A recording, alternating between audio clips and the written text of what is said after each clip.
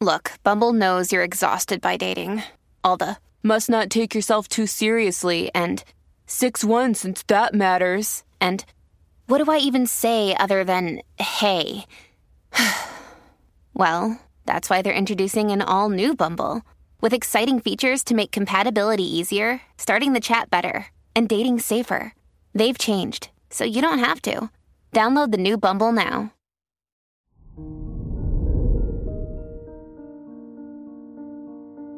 Hello there, Leo, and welcome to your horoscope for today, Tuesday, October 24th, 2023.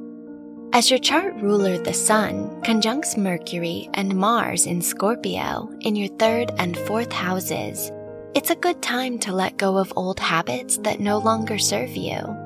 From work goals to personal commitments, you're ready to be set free of the weights that tie you down. You'll just have to start by taking one step at a time. Your work and money. With Jupiter opposing Mars and trining Venus in your 2nd, 4th, and 10th houses, it might be necessary to slow down and rethink your approach. In what ways are you throwing yourself into work too eagerly? If the goal is clearer to you than the steps to take, it's time to ask some questions and make new investments. Your health and lifestyle. The Pisces moon Saturn conjunction in your 7th house could orient your focus toward others, whether or not you have the energy for it. Through this, you need to be careful not to make promises you can't keep. While you might want to be everything for everybody, you can only spread yourself so thin. Your love and dating.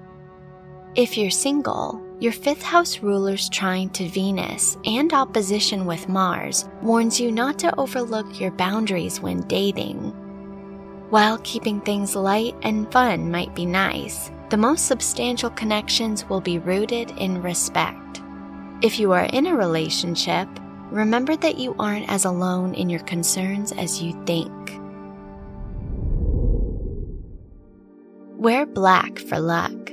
Your lucky numbers are 8, 12, 25, and 46.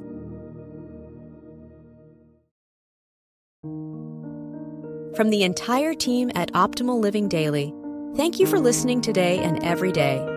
And visit oldpodcast.com for more inspirational podcasts. Thank you for listening.